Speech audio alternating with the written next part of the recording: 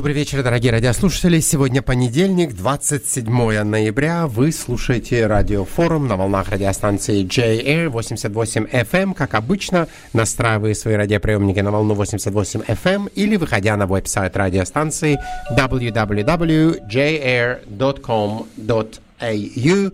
Вы можете нас слушать, как я уже сказал, в прямом эфире через интернет, выходя на веб-сайт радиостанции, или если по какой-либо причине вы пропустите одну из наших передач, вы всегда легко можете ее послушать в разделе «Подкаст» в любое для вас удобное время.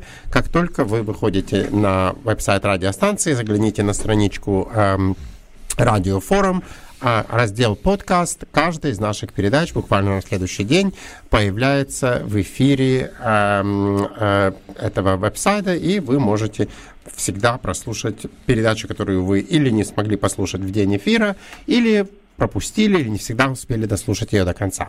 Ну что ж, я рад, что сегодня со мной в студии Леонид Бондарь. Леня, добрый вечер. Володя Цивлин. Володя, привет. Добрый вечер всем. И на телефонной линии с нами Леонид Шварцман. Леня, добрый вечер. Добрый вечер, дорогие радиослушатели, друзья в студии. Ну что ж, я думаю, что мы с самого начала будем говорить о том, что сегодня происходит в Израиле, и как напоминает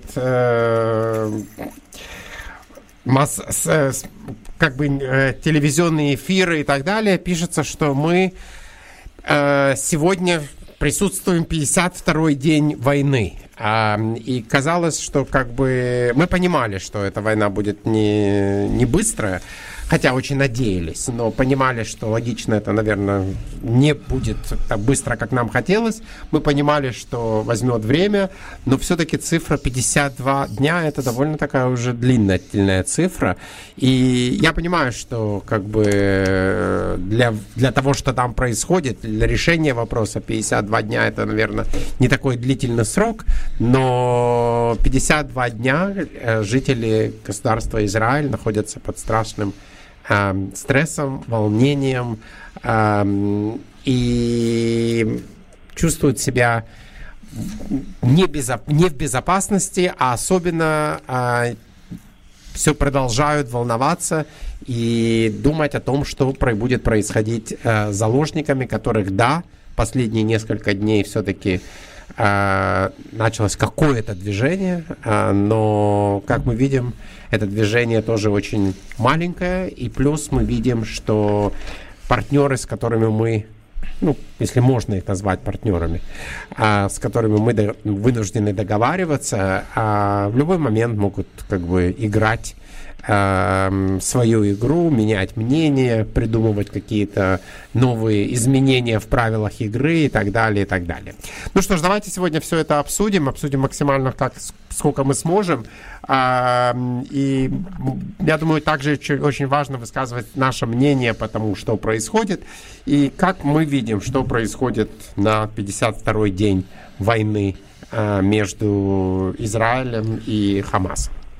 Да, Рома, короткий такой комментарий к тому, что вы только что сказали. Конечно, было лучше не 52, а 6-дневная война за 6 дней победили 5 стран, а тут с таким, не поддается даже сравнению.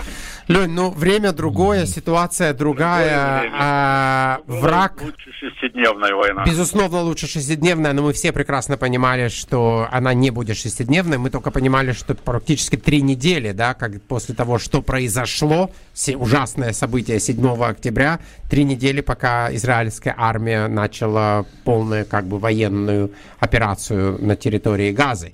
То есть, поэтому мы понимали сразу, что война будет абсолютно другая, и мир сегодня абсолютно другой. Поэтому вот это вы правильно. Мир абсолютно другой. Хотя политики все те же самые, такие же хитрые и такие же непредсказуемые. Вот они минуту тебя целуют и обнимают. Природа той войны, 6-дневной войны, была другая. Она была более конвенциональная, хотя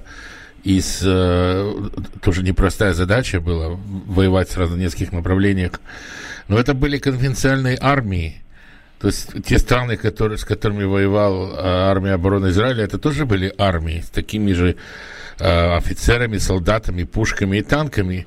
И это то, чему учились офицеры в своих академиях, и об этом это как бы уже было понятно, как вести эту войну. Это война совершенно другая. Да. Это война... подземная война. Да, это война, где ты не знаешь, кто стоит за углом, или это боевик с автоматом, или это женщина с ребенком.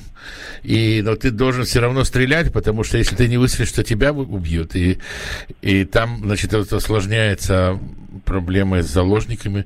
Это внутри города urban warfare, которая самая сложная.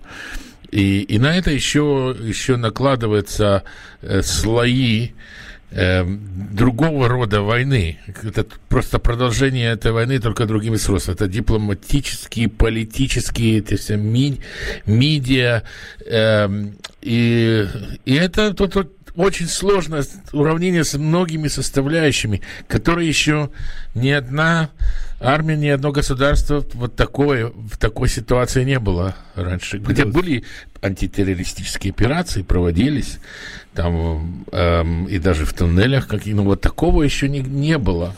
Да, и, Леня, я хочу добавить, что за 50 лет с момента войны Йом-Кипур и более 50 лет войны шестидневной появился интернет. Абсолютно. И появилась социальная медиа. Да. Это два очень важных аспекта, которые влияют на ход войны.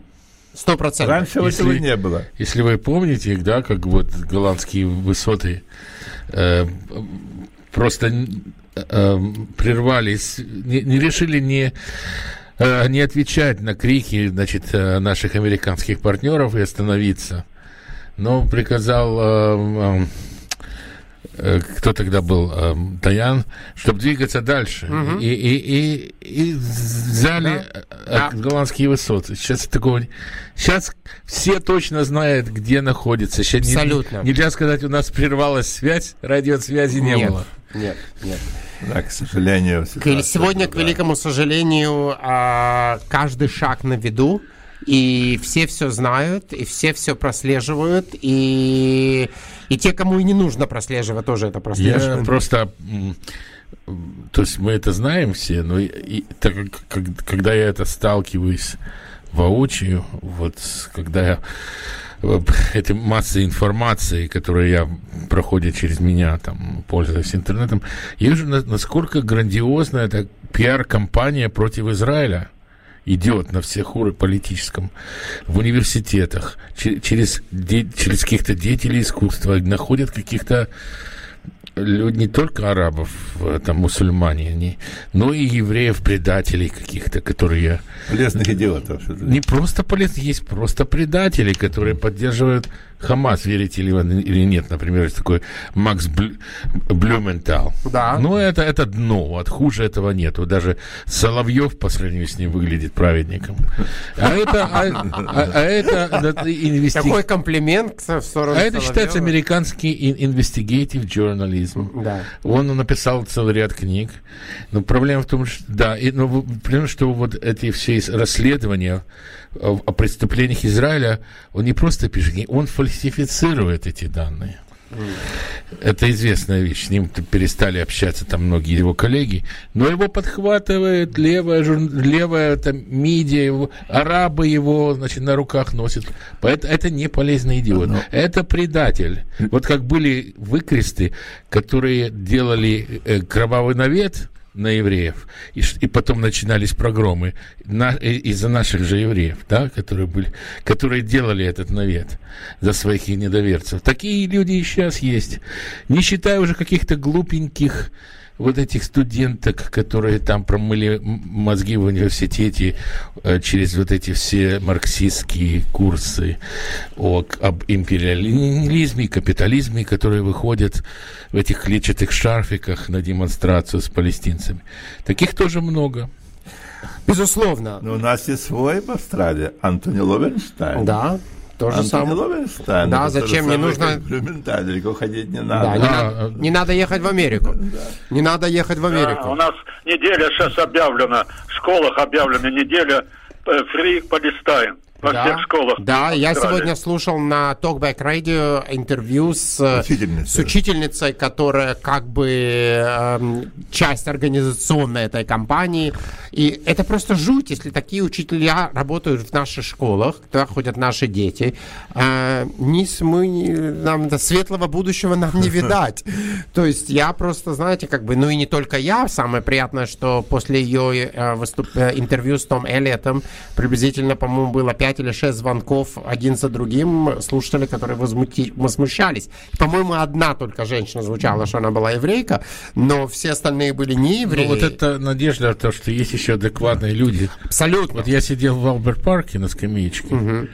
Ой, там трудно, трудно с этими адекватными найти их. А вот там иногда бывает, да? Бежал, пробежку делал австралиец такого возраста, среднего возраста. И он меня увидел, что я в кипе. Он подошел ко мне, положил руку на сердце и сказал: I just want to tell you that I support you guys. Очень я говорю, красиво. Спасибо. Ну, спасибо. Есть, да. Или вот в Европе они... Хотя мы говорим, что Европа вся левая, но вот они как бы молчат, но голосуют, они делают свои выборы, как в Голландии, да? На выборах выбрали крайне право антиисламского политика. Абсолютно. Абсолютно. Я уверен, что на то есть тоже причины. В Германии очень жесткие меры приняли сейчас. Я думаю, мы к этому еще вернемся. Давайте все-таки вернемся в Израиль и поговорим, что произошло действительно за последнюю вот нашу неделю, что нас не было в эфире. А более, я думаю, точнее поговорим, что происходило за последние несколько дней, как начали освобождать, начиная с пятницы вечером, да, по израильскому времени, начали освобождать заложников. Ну, самое главное достижение все-таки Израиль смог договориться с Хамасом с помощью Катара. Да. Хотя Байден постоянно только говорил, что благодаря Египту, он в какой-то момент забыл. Про Катар. Он про Катар вообще, которые, в общем, сыграли, мне кажется, ключевую роль, но во всех своих выступлениях господин Байден все время почему-то благодарил Египет. Может быть, есть тоже в этом что-то? Да, Египет тоже принимал как посредник, но 100%. Катар имеет больше влияния на Хамас. Я думаю, может быть, потому что и Египет, у них ближе сотрудничество с Западом, чем у Катара, потому что Катар играет двойную игру. Да. Они до сих пор прибежище дают лидерам Хамаса. У них офис Хамаса, политический офис Хамаса. Вот у меня такой вопрос. Я извиняюсь, что я немножко в сторону, может, отвожу. Не волнуйся, мы вернем тебя обратно скоро. Но вот, если вы помните, когда после 9/11, да? Когда узнали, что Бен Ладен скрывается в Афганистане, где ему Талибан дал убежище, то Америка объявила войну целой стране. И они не остановились, пока они не нашли его и не уничтожили. Вот, что мешает объявить войну Катару, который скрывает главных зачинщиков, руководителей этого террора?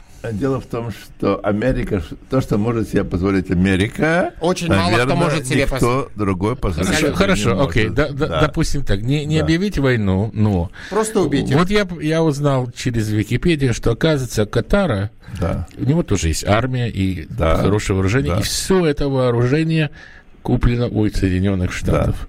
Да. Америка обеспечит его техникой и обеспечением всем. Почему, вот, например, Соединенные Штаты скажут: вот, дорогие катарские друзья, вот мы прерываем полную поддержку вашей армии, все финансирование, пока вы не выгоните Ханию с Машалем, да? Послушайте, я думаю, что это будет... опасный шаг, потому что Китай тут же станет на место США. Он будет очень доволен этим решением. Это одна сторона. Другая сторона, может, немногие наши зрители знают о том, что Катар зарабатывает в день от своей продажи нефтепродуктов $5 миллиардов. Вот и все. Вам ответ на вопрос.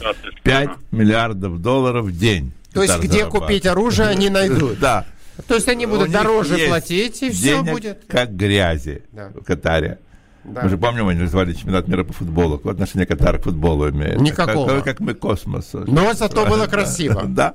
Было очень красиво. Деньги дают много чего. И в данном случае они торгуют со всем западным миром, и западный мир, наверное, не может себе позволить торговать. Получается, такой пыль в глаза. У них там есть Аль-Джазира, которая вполне выглядит как респектабельное новостное агентство. Да. Там эти дикторы выглядят очень профессионально. Но на самом деле это фундаменталистское исламское государство. Это да. Которое поддерживает Хамас и поддерживает другие вот эти движения. Но пока деньги... В отличие от других стран залива, все правильно, например, Бахрейна. Но пока деньги руководят миром, наверное, так и будет, к сожалению, потому что тот, кто платит... Кто заказывает музыку, все как обычно. Старая пословица. А Катар самая богатая страна в этом Ближнем Востоке. Приходит время, когда приходится, так сказать, свои приоритеты выяснить для себя. Это да, потому что все-таки они стараются вести цивилизованный образ Потому что жизни, они тоже имеют свои зависимости от Запада даже. Они, например, куда бы они дели свою нефть, Китай бы стали продавать. Ну да, но зарабатывали бы меньше, может быть, не 5 миллиардов долларов, 4. 4 или 3. Тоже неплохой день. Да, тоже день удался. Да, но, к сожалению, Катар играет очень большую роль. И он как бы на связке между Ираном и Хамасом. Катар, он по территории сравним с Израилем, да, где-то? По-моему, меньше. Он же финансирует Хамас практически. Да, примерно такой же, может чуть больше. И получается, что одним даны вот эти залежи, они сидят на этих... Да. Ну, смотри, так мы остановились, шли. И остановились, и все. Всевышний решил, что нам надо там остановиться. Слушай, бедные, это же не... Всевышний решил, что евреи своими мозгами будете зарабатывать. Будете крутиться. Смотрите, это же такое дело, это же бедность, это же не порок, это такое как бы... Это жалко, что это так произошло, но так произошло. Давайте вернемся опять к Израилю и давайте поговорим о заложниках, которые были освобождены. Три дня подряд, 3 дня подряд. Заложников. 13 человек. 13. 50 должно быть за 4 дня. Сколько уже освобождено? По-моему, 24 и 13 это 37. Да. Из них не все евреи, да? Нет, это все евреи. А там же были таиландские. Нет, это дополнительные. Это все дополнительные. И Таиланд ни с кем не договаривался. Они пошли прямо в Иран, потому что они знают, кто хозяин. И они договаривались с иранским правительством. Да. Это таиландское правительство. И так же самое один филиппинец, одна женщина, по-моему, филиппинка, которую тоже освободили, и тоже напрямую... и один российский. Российский сегодня. Да, тоже заявили, что Путин попросил. Да, они сказали, что это по просьбе Путина. Но я хочу сказать, что этот россиян, он двойное гражданство. Я хочу напомнить, что когда приехал Хамас, пришли Хамас в Москву недавно, да, и Путин их принимал как родных.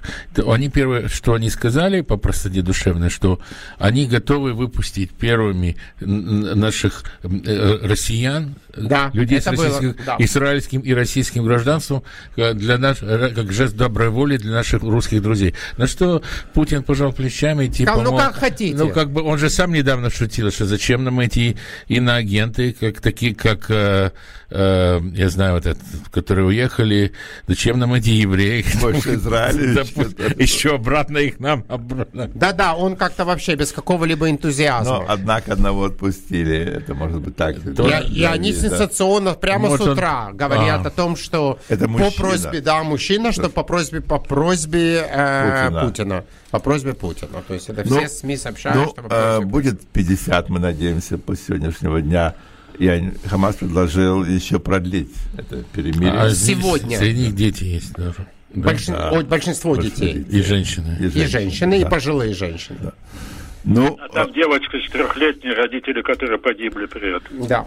К сожалению. Но Хамас попросил еще перемирие на 2 дня пока. Когда Израиль договорился о перемирии, они говорили, что максимум неделя. Но это все может меняться. По-моему, разговор был о том, что может быть даже максимум 10 дней. Даже 10 было дней. 7 дней, потом они говорили 10. Постоянно менялись вот эти сообщения. Видимо, это свидетельствует о том, что сложные эти были переговоры. Да, очень сложно. Ну, посмотрите, потому что как бы партнеры, с кем переговоры вести, как бы тоже непросто. Ну, посмотри, второй день в субботу они задержали практически, по-моему, на 4-5 часов. И не было вообще понятно, или они передадут. Потому что вдруг в какой-то момент они вспомнили, что нет, недостаточно помощи приходит. Траков прошло, и как бы Израиль как будто не соблюдает правила игры, и поэтому они решили, что давайте мы как бы... Значит, пропорция 1 к 3. 1 к 3. Это довольно такая маленькая пропорция по сравнению, что было с Гилад Шалитом. Слушайте, маленькая, большая. Это 1 к 1000. Когда освободили, даже из всей тысячи, если бы хоть один этот Синвар, которого освободили, и он оказался руководителем всей этой террористической организации. 400 из этих 1400 назад вернулись в Хамас и принимали участие в борьбе против Израиля. Из 1400. Интересная такая деталь, если вы заметили, когда вот освобождали вот третью партию, там девочка благодарила, махала рукой этим, а потом было доказано, что их заставляли специально махать рукой, спасибо, мол, что вы нас освободили. Леня, что вы можете... Это для того, чтобы средства массовой информации восстановить против Израиля. Вот, мол, хорошо с ними обращались. Они даже скучают. Смотрите. А было слышно потом в видеозаписи, это было слышно, что этот хамасовец говорит: еще маши рукой. Я думаю, что это мудро поступают израильтяне, что они сейчас оберегают этих освобожденных заложников от этих прессы, от интервью, потому что сейчас... Потому что эти люди не готовы сейчас. Они не готовы, они под стрессом. Мало того, это все может использоваться против Израиля, против них. Абсолютно. Они, еще один, Володя, вопрос. Да. Они заставляют родственников их еще у себя. Да. И видно сказали, будете говорить против нас, ваших родственников не будет. И держат их под страхом. Поэтому они так себя ведут тихо и спокойно, не выступают против. Мы помним, первые 2 женщин освободили. Да, это муж остался там, и она ничего не говорила. И то, что говорила как-то очень все непонятно, нескладно, не очень. И это было это было ужасно подготовлено, и в этот раз все проводится на высшем уровне. Никто не дает абсолютно, и они перезакрывают, что даже практически не видно, строят специальные коридоры для того, чтобы вот там я смотрел первую группу, которую освободили, прилетели в госпиталь на вертолете, перед тем, что вышли с вертолета в микроавтобус, был сделан специальный такой полностью закрытый проход, чтобы меньше было контактов, камер и так далее, которые будут наблюдать. Я уверен, что эти люди достаточно получили стресса, и им не нужно дополнительные... Прошли через травму. Да. Это травма у них на всю жизнь. На всю жизнь, безусловно. И мы говорим и пожилые люди, и дети, и понятно, что, наверное, для маленьких детей это как бы тоже травма, но все-таки маленькие дети... Можно представить, что женщины прошли. Безумие. Просто безумие. Но, смотрите, если, как Артур Рома сказал, что может до 10 дней продлиться перемирие, то это даст возможность еще каждый день 10 заложников освобождать. Да, и сейчас идет разговор, буквально пару минут до начала эфира я слушал прямую трансляцию телеканала «Израиль Плюс», и они говорят о том, что уже идет поговаривают о том, что, может быть, не только детей и женщин, но еще и пожилых мужчин, стариков, тоже, которые в заложниках будут отпускать. То есть категорически отказываются говорить о молодых мужчинах, но... И о военных. И о военных. Но, да, возможно, будет разговор и о том, что будут им пожилые мужчины тоже освобождены. Они сделали заявление, их высокопоставленный деятель Хамаса Рази Хамед заявил Аль-Джазира, это их как бы дружеская организация новостной, что мы готовы освободить всех похищенных в обмен на освобождение всех палестинских заключенных, ответил он. Но в Израиле находится 6,5 тысяч палестинских заключенных. То есть это, конечно... И это не просто разговор идет о тех, которые, как сейчас, выпускают там подростков и женщин. Понятно, что там некоторые подростки эти в 15 лет такие же террористы, как их там отцы. Да, но никто не был осужден за убийство. Но никто не был, да. Но тут, если разговор идет о таком количестве, понятно, что среди них будут те, у которых полно крови на руках. Так куда их выпускают? Обратно в Газу? Обратно в Газу, да, домой, на родину. Выпустить их в Газу и там накрыть их куда-нибудь. Ну, вот в этом госпитале. Да, вот это план действий, как я думаю. Это такой неофициальный план действий. Но Нетаньяху приехал в Газу, и он заявил, что мы, как только перемирие закончится, мы возобновим операцию с новой силой.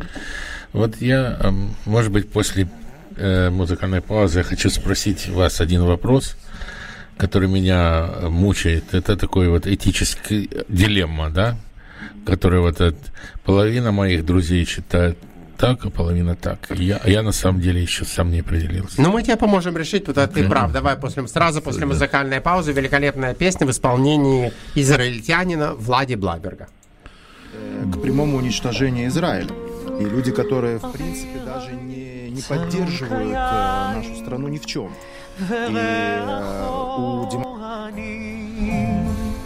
ניסה ברוח ארבעים עם כל פעמונים ובתרדמת אילן ואבן שבויה בחלומה העיר אשר בדד יושבת ובליבה חומה ירושלים של זהב ושל נחושת ושל אור הלא לכל שירייך אני כינור ירושלים של זהב ושל נחושת ושל אור הלא לכל שירייך אני כינור היכה יבשו בורות המים כיכר השוק ריקה ואין פוקדת הר הבית בעיר העתיקה ובמרות אשר בסלע מייללות רוחות ואין יורד אל ים המלח בדרך יריחו ירושלים של זהב ושל נחושת ושל אור הלא לכל שירייך אני כינור ירושלים של זהב ושל נחושת ושל אור הלא לכל שירייך אני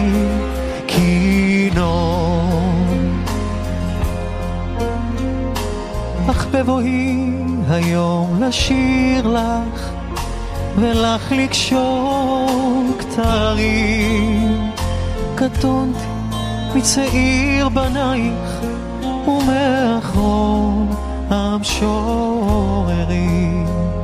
כי שמך צורב את השפתיים כנשיקת שרה אם אשכחך ירושלים אשר כולה זהב ירושלים של זהב ושל נחושת ושל אור הלא לכל שירייך אני ירושלים של זהב ושל נחושת ושל אור, הלא לכל שירייך אני כינור,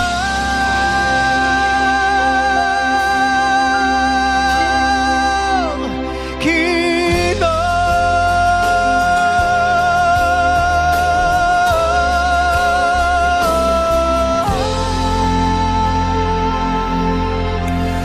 Великолепная песня в исполнении Влади Блайберга, дорогие радиослушатели. А вы слушаете радиофорум на волнах радиостанции J-Air 88 FM. Ну что ж, давайте поговорим о... Леня, вот у тебя была такая дилемма, да, и ты ищешь как бы ее... И мне ваше мнение интересно услышать. Мы с удовольствием. Ты же знаешь, мы не скромные на мнение. Потому что мнения разделились. И вот половина моих друзей говорят так, а другие так. Я говорю, вот и ты прав. Как-то мудро. И ты прав, да? Да, а мне третий говорит, а как же они могут быть оба правы, если они противоположные, да. И ты прав. Да. Значит, первое мнение, что жизнь человеческая бесценна, и ради этого можно пожертвовать всем, даже жизнь ради одной жизни, и это правильно делается, что останавливает военные действия и освобождает заложников, даже ценой того, что выпускает этих террористов на свободу в пропорции 1 к 3 или 1 к 300 или к 1000. Главное — это спасти жизни, наши еврейские жизни, вернуть наших детей к своим родителям, родителям к детям, потому что мы нация такая, которая которая ценность человеческой жизни ставит превыше всего.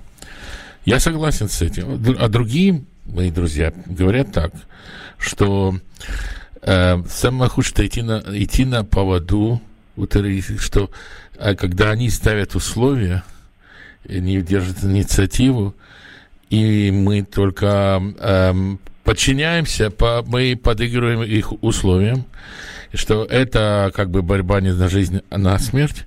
И если мы уже готовы, да, уже как бы это поединок, да, и враг почти повержен, и в это время останавливаться и дать ему возможность перегруппироваться, найти какой-то выход из этой ситуации и скажем, может даже найти найти новый прием против нас.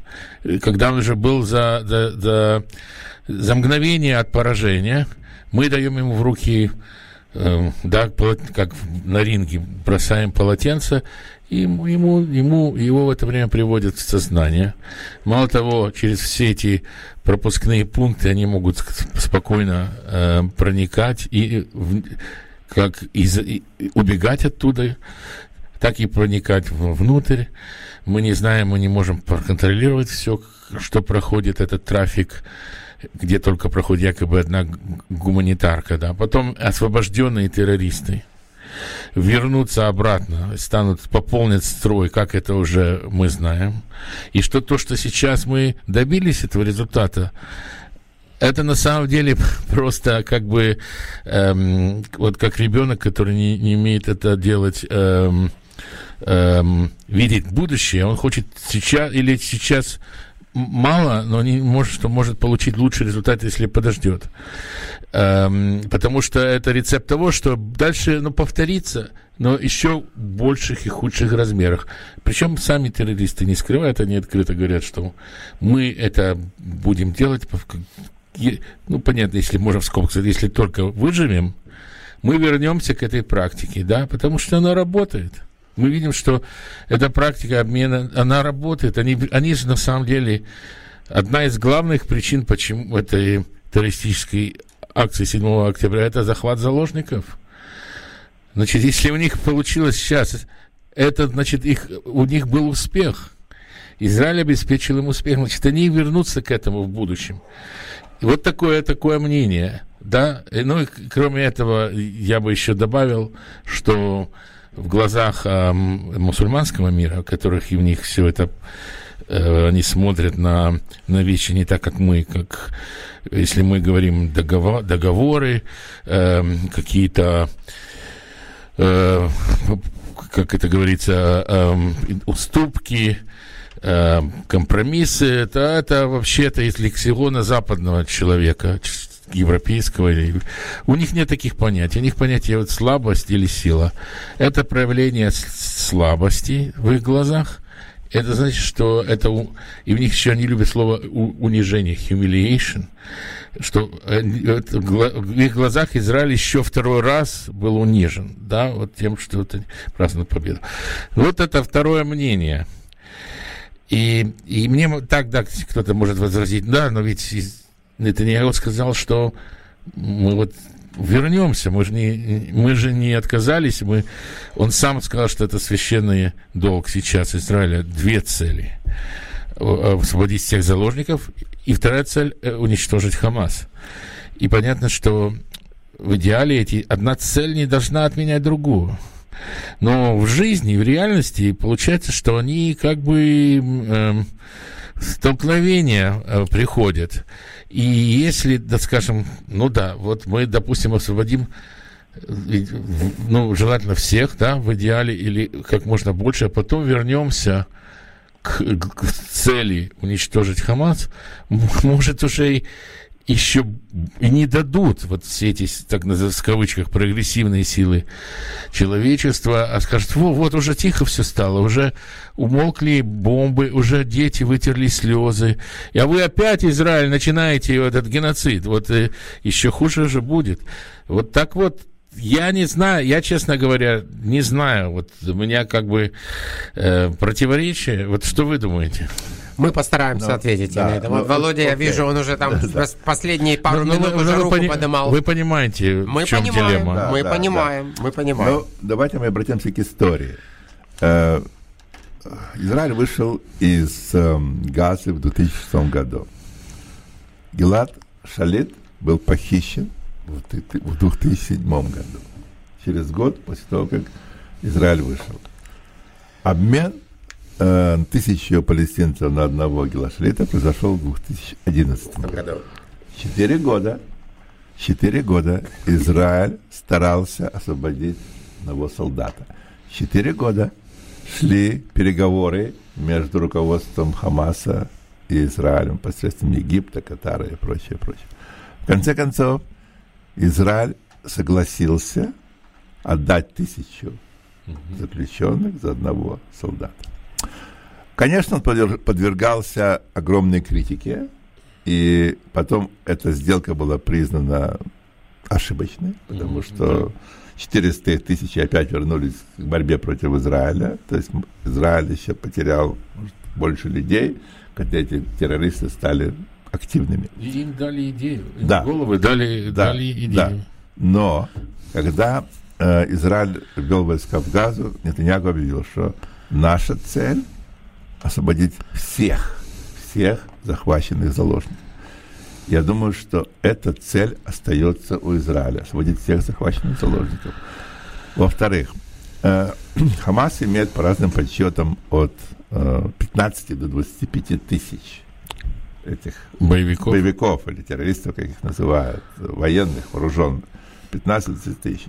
По разным оценкам, за последние 3 недели, когда Израиль воюет с Хамасом, было убито от 2 до 2,5 тысяч в боях.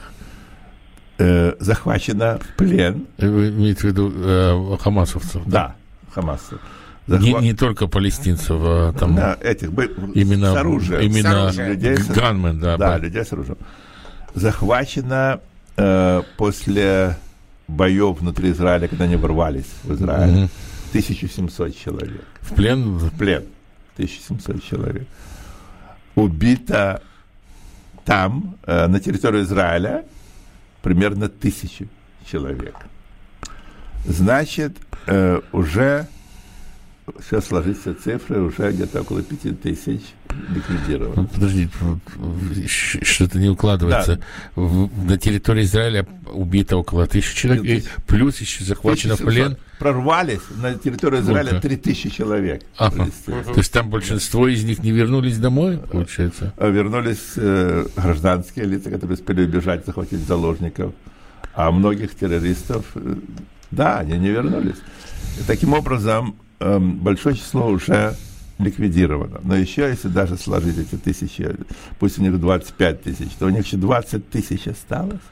20 тысяч террористов осталось. Но задача Израиля, в первую очередь, это разрушить все коммуникации и всю инфраструктуру, которую они создали на территории Газы. Если это будет разрушено, они не смогут оперировать. Хамас не сможет оперировать внутри Газы, потому что не будет никаких связей. Руководство Израиля объявило вообще о создании специального подразделения, которое будет охотиться за руководством Хамаса. И потихоньку они выслеживают руководителей Хамаса и их ликвидируют.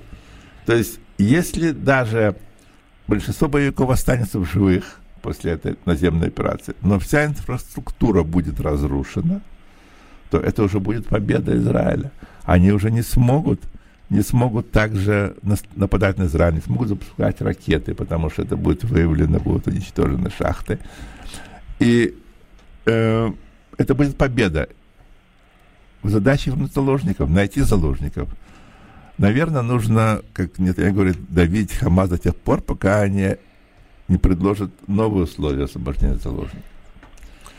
И это будет происходить, как долго мы не знаем, но цель Нетаньяху обозначил — освобождение всех заложников.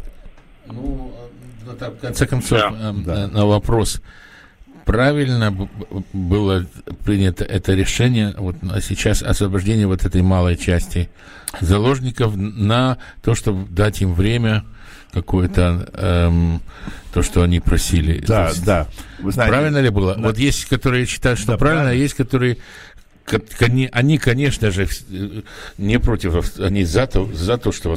Но вот в этих условиях они считают, что это неправильно. Дать слабинку Хамасу. Да. Но я думаю, что Израиль обладает довольно высокими высокотехническими средствами, которые позволяют ему следить за всем передвижением хамасовцев в настоящее время, во время передышки, во время того, как... Ну, вроде они были тоже, это была часть договоренности, что не могут следить с воздуха и так далее, с тем, что происходит. Но там будут ли это происходить или не будет, это мы не знаем, но это было одно из условий. Остались на территории Газы. Да. И они остались в тех позициях, когда перемирие было объявлено. Володя, то есть ты считаешь, что решение израильского правительства в сложившейся ситуации было правильно? Ну, это было, наверное, необходимо. Понятно. Необходимо, потому что... То есть правильно, если они, конечно же, продолжат и не, скажем, не отступят, не пойдут на какие-то еще новые компромиссы или уловки их. То есть они вот эту свою задачу, то есть одна задача заложников освободить всех, другая уничтожить, они одновременно выполняют. Одновременно они хотя это очень-очень-очень сложно, но они не отходят ни от одного, ни от второго. Ну, Володя сказал свое мнение. Давайте послушаем Леню Шварцмана. Что он скажет? Я уверен, что у Лени... Конечно, освобождение заложников, это просто... Ну, другого выхода просто нету. Но то вот, что случилось, конечно, вот это аж, катастрофа случилась. Вот это, то, что Израиль вот мог вот такой вот, что случилось, что вот много причин, там, не буду сейчас касаться причин, почему так получилось, что вот они сумели вот так сделать и проникнуть на территорию. Это отдельный разговор. Это отдельная тема. Большое мнение, что вот ведь эта операция, вызванная вот освобождением, одну из главных целей, конечно, освобождение, но вторая главная цель – это уничтожение Хамаса, уничтожение лидеров, как сказал Леня и Володя. Но это же очень дорогая цена. Гибнут солдаты, страдает экономика Израиля, сильно страдает. Мировое сообщество настроено все больше и больше против Израиля. это тоже имеет какие-то последствия. И многие, вот я читал блогеры, которые высказываются по этому мнению, что это очень дорогая цена, которая сейчас стоит перед Израилем. Но вы знаете, на днях, вчера, по-моему, или позавчера, Нетаньяху был в Газе. Он посетил Газу. И был в северной части Газы, и там выступил перед солдатами, которые там находятся. А вот эти перемирия, они, в принципе, действуют и на психику солдат, потому что они бездействия, они там сидят и как бы в напряжении. Ну, понятно, что это сильное напряжение.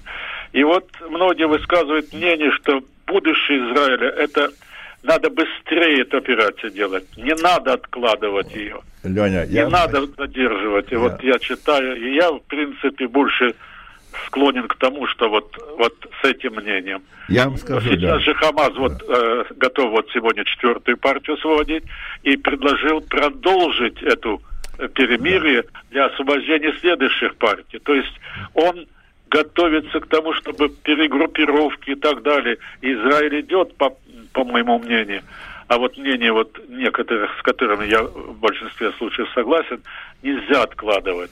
Между прочим, Нетаньяху, будучи в Газе, он так и сказал: наша задача освободить заложников, но главная задача уничтожить Хамас. И вы знаете, вот на днях я уже дополню это заявление президента Египта, когда его спросили насчет будущего Газы, он сказал: мы не собираемся туда это брать под свой контроль или там контролировать. Но он предложение сделал интересное, чтобы демилитаризацию сделать Газы под наблюдением и туда ввести войска, или как они называются, ООН, чтобы там была полная демилитаризация, причем даже некоторые говорят, как он сказал, будущее палестинское государство тоже должно быть демилитаризовано. Вот такое вот мое мнение с дополнением того. Леня, спасибо. Вот Володя хочет добавить. Леня, к вашему замечанию. Я уверен на 100% в одной вещи. Все эти блогеры не имеют похищенных детей Хамасом. Абсолютно. Если бы, я понимаю. Да, если бы у одного из этих блогеров был похищен ребенок, или брат, отец, мать, жена и прочее. Володя, я извиняюсь, да. Эти блогеры не говорят не освобождать, они говорят проводить операцию, найти заложников. Ну так то, что и делает Израиль. Силой, а не ждать вот этих вот перерывов. Силы, вот Леня, под Газой 500 километров туннелей. 500 километров туннеля. Ну и уже больше половины уничтожено. Да. Хочется надеяться. Ну пусть еще останется 250. Можно спрятать очень далеко и очень надолго людей. Абсолютно. Я с Володей абсолютно согласен. И я вот тоже хочу свое высказать мнение. Я буду очень короток в том, что я скажу. Я считаю, что, конечно, очень жалко, что не было другого возможностей освободить заложников, а нужно было остановить военные действия. Но я хочу... Вот я прекрасно понимаю решение, которое правительство должно было принять, непростое решение для того, чтобы спасти человеческие жизни, давление всего мира, людей, родственников, близких, людей, которые были похищены. Это громадное количество людей, и давление было такое, что правительство должно было сделать найти какой-то вариант и выход для того, чтобы начать освободить заложников. Мое мнение, вот я вот более чем уверен, что ничего, каких-то там дополнительных очков Хамас не получит. Благодаря тому, что они будут иметь 4, 5, 6 дней там перегруппироваться. Что там группироваться? Там все разрушено. Израильская армия на месте. Что там эти 4-5 дней им дадут? Передохнут они? Да, ну и наши солдаты передохнут. И тоже, наверное, нужна была какая-то передышка. Вопрос, что дальше? И вопрос, какое давление сейчас будет на израильское правительство от той же Америки, от той же Англии, Канады и так далее. Что вы думаете, господин Кэмерон, который приехал сейчас в Израиль, он же тоже неспроста приехал. И да, ему все показывают с нашей стороны, но ему то же самое показывают там. И он тоже должен как-то, как они все в политическом своем варианте находить какие-то решения. Поэтому все довольно сложно. Что я считаю, что будет очень сложно. Будет очень сложно опять начать военное наступление, потому что критика будет опять весь мир значительно больше. Потому что скажут, боже, больше все было спокойно. Вы же можете как-то, когда все спокойно. И сейчас это будет все сложнее. Но Нетаньяху заявлял много раз. Будет все спокойно, и Израиль прекратит все военные действия, когда вы освободите всех заложников. Да. Вот это условие. Я просто сейчас думаю вслух. А вот если бы Израиль выдвинул такой тезис, что в ответ мы будем говорить только о освобождении или всех заложников сразу, или мы не будем вообще с вами... Это нормально, ты абсолютно прав. Но это, мне кажется, только можно говорить, когда у тебя напротив стола сидит нормальный переговорщик. Нормальный. Это ненормальные Потому люди. что же вот у меня такие картины... Почему 13 человек? А почему не 20? Вот почему этих они будут держать у себя и еще вот этих выпустят, будут выпускать по группами, основного будут держать у себя, и можно даже будет грозить им какими-то пытками или еще чем-нибудь, потому что у них уже есть рычаг, на эмоциональный, да? Абсолютно. А я тебе еще больше скажу, то, что меня, например, тоже очень напрягает, тот вариант, что сегодня сам Хамас говорит о том, что они не знают, где все заключенные. Они немножко раздали их разным другим группам. Исламский джихад еще держит. Они говорят, мы не знаем, где все. То есть мы, знаем, что их как бы много, но мы немножко раздали их так просто. Пусть поддержат их те. Потому что нам все не нужны были. Это же тоже безумие какое-то. То есть вообще все, что происходит, это сегодня безумие. Мы говорим год 2023. То есть мы не говорим это там... Наверное, лучший вариант было бы, что Володя предложил, чтобы США... Жалко, что с Володей никто не советовался. Володя хорошее сделал предложение, но жалко, что Байден не звонил. Его бы в Кнессет. Володя бы в Кнессет, да. Смотрите, там Володя тоже... Много людей, которые... чтобы хамасовцы, которые там руководители, дали команду выпустить всех, иначе Катар будет уничтожен. Да. И все смотрите, я согласен, что Володя очень подходящая фигура для Кнессета, тем более сейчас там, будут освобождаться места, потому что, смотрите, то, что Нетаньяху договаривается, не договаривается, он же временная фигура, это же уже тоже понятно. Но надо как минимум быть гражданином Израиля. Володя, это вообще просто. Ты приезжаешь, становишься гражданином Израиля в течение 5 минут. Плюс еще, по-моему, здесь можно, через в Австралию можно оформить ЛИЮ, ты приедешь уже как израильский подданный. Шутки в сторону, но я хочу сказать, что если мы говорим шутки в сторону и кто может занять позицию в Израиле и так далее, я думаю, что там точно будут вакансии, потому что понятно, что правительство Нетаньяху это мертвое правительство сегодня. Несмотря на то, что они, сейчас делают все возможное, и он очень себя, как обычно, хорошо, красиво проявляет, он прекрасный спикер, и дипломат, и все дела, но, я не знаю, к сожалению, к счастью, но это мертвое правительство. У него есть шанс войти в историю, вот сделать эту миссию, завершить успешно, войти в историю. Дай бог, чтобы он с положительной зашел в историю, потому что там такой, ты понимаешь, там, мне кажется, что там настолько сложная ситуация, потому что самое страшное, когда решение не 100% за тобой, когда за тебя решает там Байден, вроде опять Блинкен летит, опять 4-й или 5-й раз он летит. Опять же, мы же понимаем, что он не просто летит повидаться и обняться там с Абу-Мазаном и с Нетаньяху. Он летит требовать мир. Большой стоит шухер во всех этих международных 100% кулуарах. Стоит громадный шухер. То есть это легко сказать шухер. Там мы многого не знаем. Мы очень многого не знаем. Очень много. То есть мы визуально видим, что происходит, но это все. О чем идут речь? Даже я в новостях читал, что премьер-министр Бельгии и Испании тоже что-то там приехали, там нарисовали, что-то сказали. Как будто... Ну, слушайте, приезжают все подряд сейчас. Илон Маск сегодня приземлился. Официальное заявление, что он приземлился в Тель-Авиве. Илон Маск немножко в неадекват уходит в последнее время. Не, ну смотри, когда столько денег, так, наверное, можно уйти в неадекват. То есть я бы хотел бы попробовать, кстати. Его прикормили в Москве сейчас, и он даже немножечко допустил прокол антисемитский недавно. Да. У него это тоже... Уже отозвали послов из Бельгии и Испании. Да, это да. Израиль отозвал послов в знак протеста. Да. Так что он сделал, Леня, я не слышал, Илон Маск. Не слышал? Нет.